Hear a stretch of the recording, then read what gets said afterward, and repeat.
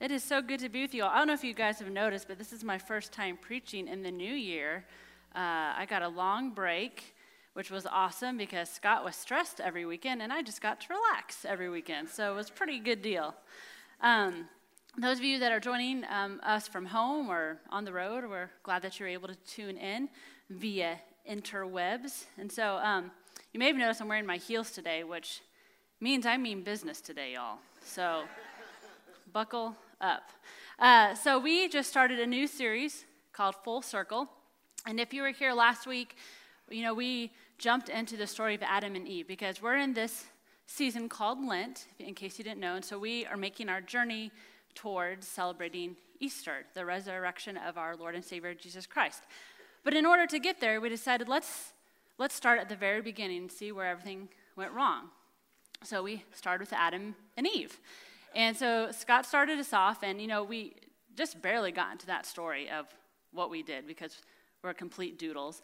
We didn't even get into Cain and Abel, when Cain killed Abel for jealousy and all of that. And as we go on, we just continue to make mistake after mistake after mistake. So the next few weeks, we're going to be looking at different covenants in the story, in the Bible. And you will find that in each story that we study, that we are met with this covenant from God, this promise, this grace, this love that continues on. So today we're going to look at the story of Noah in the flood. And so I thought I would actually read from my daughter's children's Bible. Many of us have a children's Bible at home, right? This one is actually accurate because Jesus is not white, so it's great. Those are hard to find, just letting you know. So I'm going to read the story of Noah that I would read to my daughter. So God told Noah, build a boat, fill it with animals. So Noah did. Animals came aboard 2 by 2, from alligators to zebras. Rain came down, the boat floated, water covered the whole earth. When the land dried, God made a rainbow in the sky. God took care of Noah, his family, and all the animals. And so the little takeaway message is God takes care of you and your family. So kind of some broad strokes in there, if you're familiar with the Noah story. They don't really get into things, which I'm thankful for because, we want our children to like coming to church and like God. And if we were to really dig into it, it would read differently. So let me just give you an example of what it might say. So God told Noah, build a boat, fill it with animals. So Noah did. Animals came aboard 2 by 2, from alligators to zebras. Rain came down, the boat floated, water covered the whole earth, and there were dead bodies everywhere. And there were baby elephants drowning and sloths, and all the puppies were dead. God takes care of you and your family. The end. So, I'm thankful again that they don't get into it. But I think if you're like me, we think about all these stories that we read in the children's Bible, and we don't go back to them once we're adults and kind of read the fullness of them, which I think is very, very important. And so we are going to discuss the covenant eventually at the very, very end. But I think we have to start what all made this flood come on. So let's look at Genesis 6, 1 through 5. The Lord observed the extent of human wickedness on the earth, and he saw that everything they thought or imagined was consistently and totally evil. So the Lord was sorry he had ever made them and put them on the earth. It broke his heart. It broke his heart. Can we think about that for a little moment? Kind of let the gravity of that weigh on us, that we broke God's heart. I don't know about you, but I immediately felt, oh gosh. And I bet all of us in this room, if I asked you if you know what it's like to have a broken heart, all of us would say, yeah. The deep pain, the grief, and the sorrow that you feel when your heart is broken. And that's what God felt in this moment. Can you imagine? And I know many people probably try to argue and say, you're making God too personal, too human-like. But we worship this God that is Trinity, right? And that there's this personhood of Jesus Christ, that there are human emotions to this God. And so God very much feels pain. And if we start to think that our actions and what we do don't affect God, don't hurt God, then we are fooling ourselves. Again, if you keep with us over these next few weeks and you celebrate Palm Sunday with us, and then you're with us through that Holy Week, and we get to Good Friday, God very much feels pain. You will see, that pain is real. That sorrow, that grief is very real. And so I know you're thinking, this is a really Debbie Downer kind of way to start your sermon, Reagan. But I think it's important that we need to realize that we broke God's heart. But let's keep reading. Starting in Genesis 6:7. And the Lord said, I will wipe this human race I have created from the face of the earth. Yes, and I will destroy every living thing. All the people, the large animals, the small animals that scurry along the ground, and even the birds of the sky. I am sorry I ever made them. Again, can you imagine the place that God must have been at to think this? That this was a thought that came through his mind. Talk about being between a rock and a hard place. I mean, Scott said this last week, I think, if we had the choice, we probably would have just hit restart. I know I would have. If I was God, I would say, well, I guess it didn't work out. Let's try it again. I mean, God poured himself into creation. He put so much time and effort and thought and love, and then he just watched us destroy it and take it for granted. I mean, we were wicked. Everything we did was evil.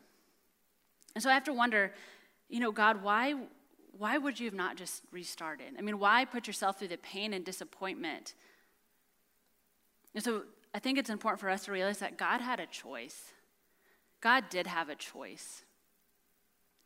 But when we read on, it says, but God saved humanity. God chose to save humanity. Isn't that incredible? That he had a choice, and we were bad. We were awful. And he said, I can't do it. I can't do it. And so it makes me think, all those times where I feel like God owes me things, that I deserve something, that I don't. God does not owe us one single thing. And yet God gives us everything. Because if we got what we deserved, especially in this story, we would have been totally wiped out. But we weren't. Because it says, but Noah found favor with the Lord. Noah. If you have studied world religions or different cultures, you know that this flood story is very common. It's not reserved just for the Christian faith. But what's different is that in those stories, everyone is wiped out. Everything. Not every story has a Noah. And what's really fascinating is that, we've been taught to believe that Noah was really righteous. In some translations, you will read that he was faithful, he was righteous, he had incredible faith. But if you read a little bit past into like Genesis 9, when he gets drunk and naked and curses his son, you kind of realize, this is the guy that you chose? God, really? You put all your eggs in this basket. Seems a little risky. But I think it kind of proves how bad things were. But God looked down at Noah and his family and said, I can work with that. I can work with that. So when I think about Noah, for my Harry Potter fans out there, I feel like Noah was a little bit like Snape, right? We love Snape, but he's not really entirely good, right? And he's not entirely bad. But at least he's not Voldemort, right? Right? Like the options could have been worse. It could have been that guy, right? Not very exciting. And then I think again, okay, so Noah is flawed. He's really not that great. He's not that really set apart or holy and all of that. And yet God, who is holy and perfect and creator of everything and knower of everything, extends down to this human and gives us covenant. That's also different from the other stories. From other faith traditions, we don't see God coming down. And of course, we know that very much in the personhood of Jesus Christ, that he came down to earth to be among us. But let's keep reading. Let's see what else happens. Okay, so we read that things were not good. And God decides to save us. And he decides, okay, let's see what happens. But here's a really important thing that I didn't realize till I was studying this scripture and some commentaries this week, that God knew that starting over with Noah and his family, it still wouldn't restore Eden. Eden would still not come back. And I have to imagine that was heavy too, to realize even though I'm getting rid of most everything, I still can't recapture what was. In chapter 8, verse 21, it says, I will never again curse the ground because of the human race, even though everything they think or imagine is bent toward evil from childhood. I will never destroy all living things.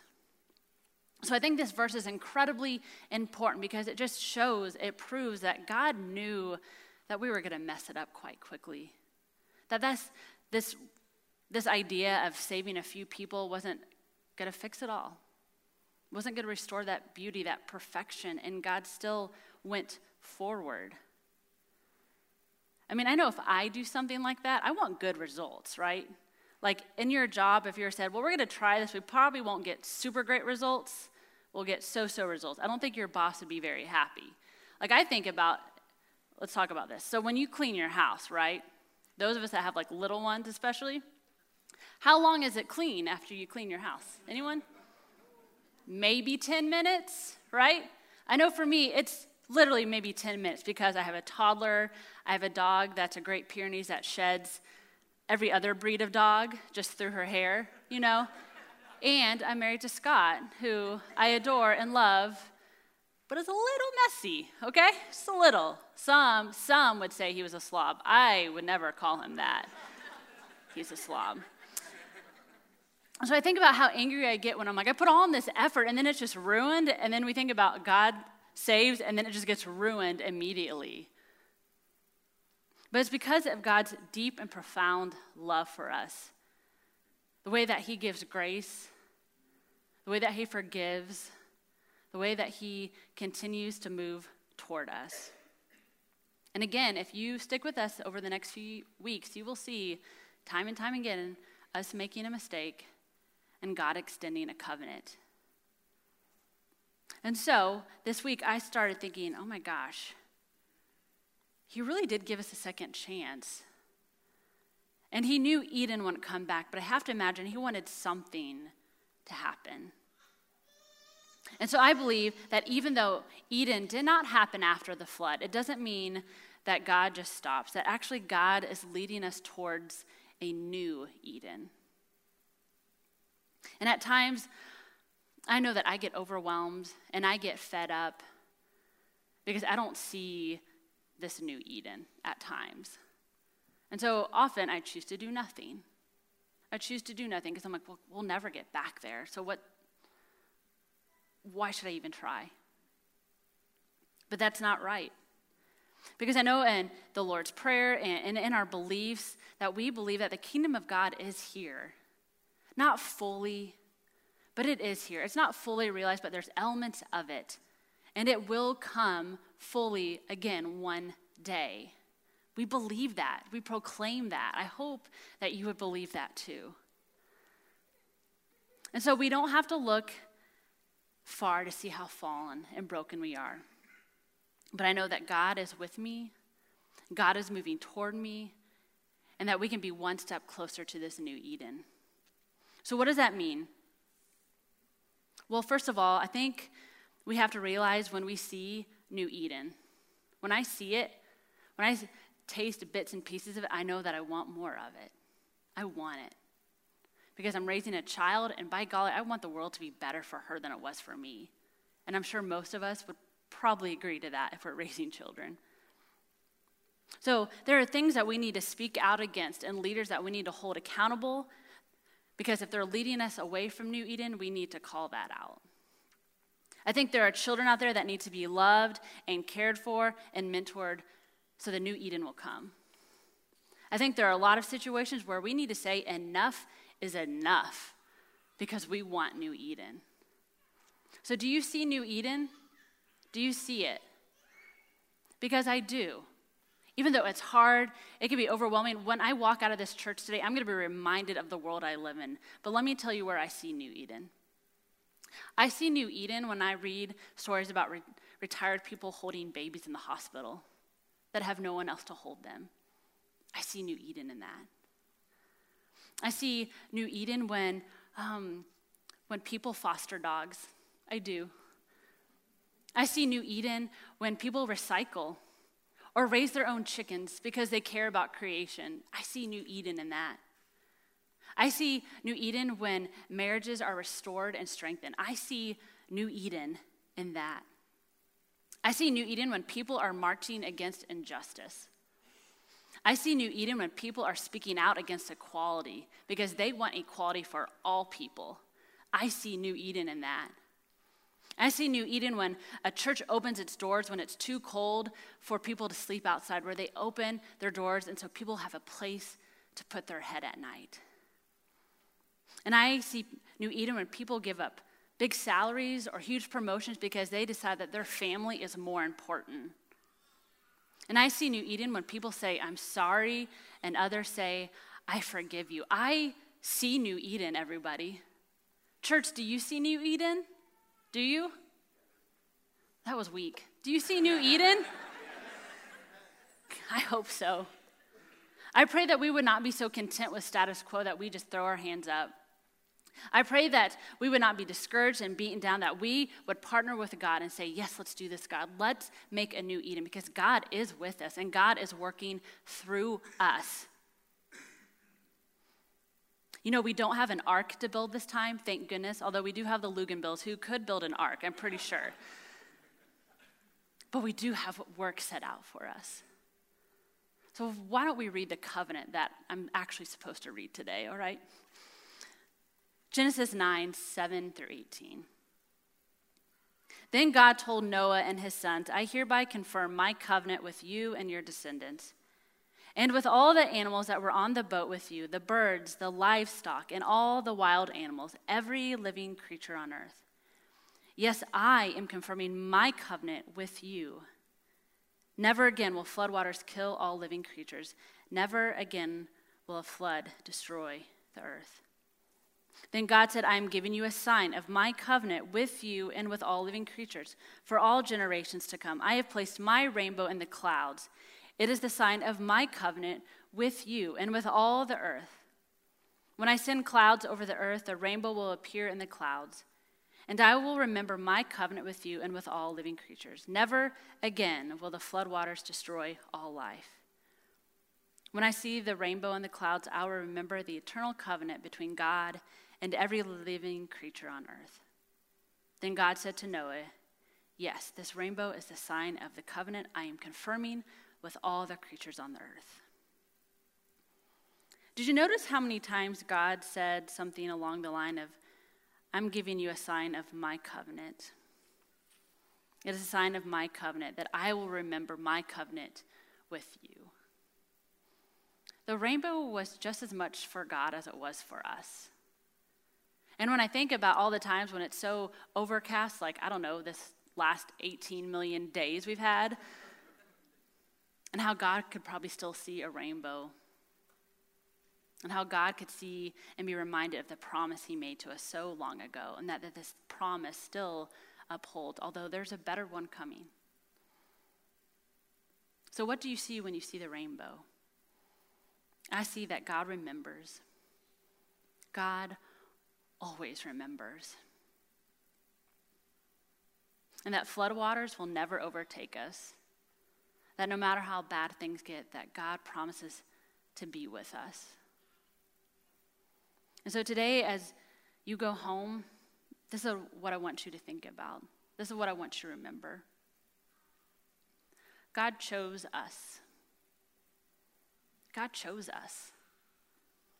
Not in a Presbyterian predestination kind of way, but God chose us. He chose you and you and you and you and me. God chose us. God chooses us. And God will always choose us. And now that you know that, and now that you know of this promise and of this new Eden and that God chooses us, I pray that we would choose God in response. Let's pray.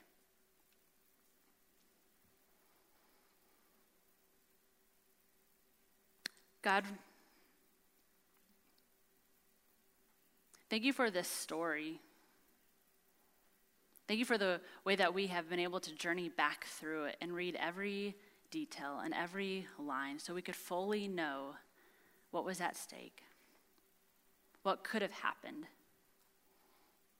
but that we were met with such grace and such love, something that we did not deserve. We pray that we would be moved today to get to this new Eden, because, man, it sounds good. Empower us, strengthen us, fill us with your Spirit so we could be the people that you have always hoped and dreamed that we could be. We love you, and we are so sorry for the way that we break your heart. And we're so thankful that you give us another chance every single day. And it's in your name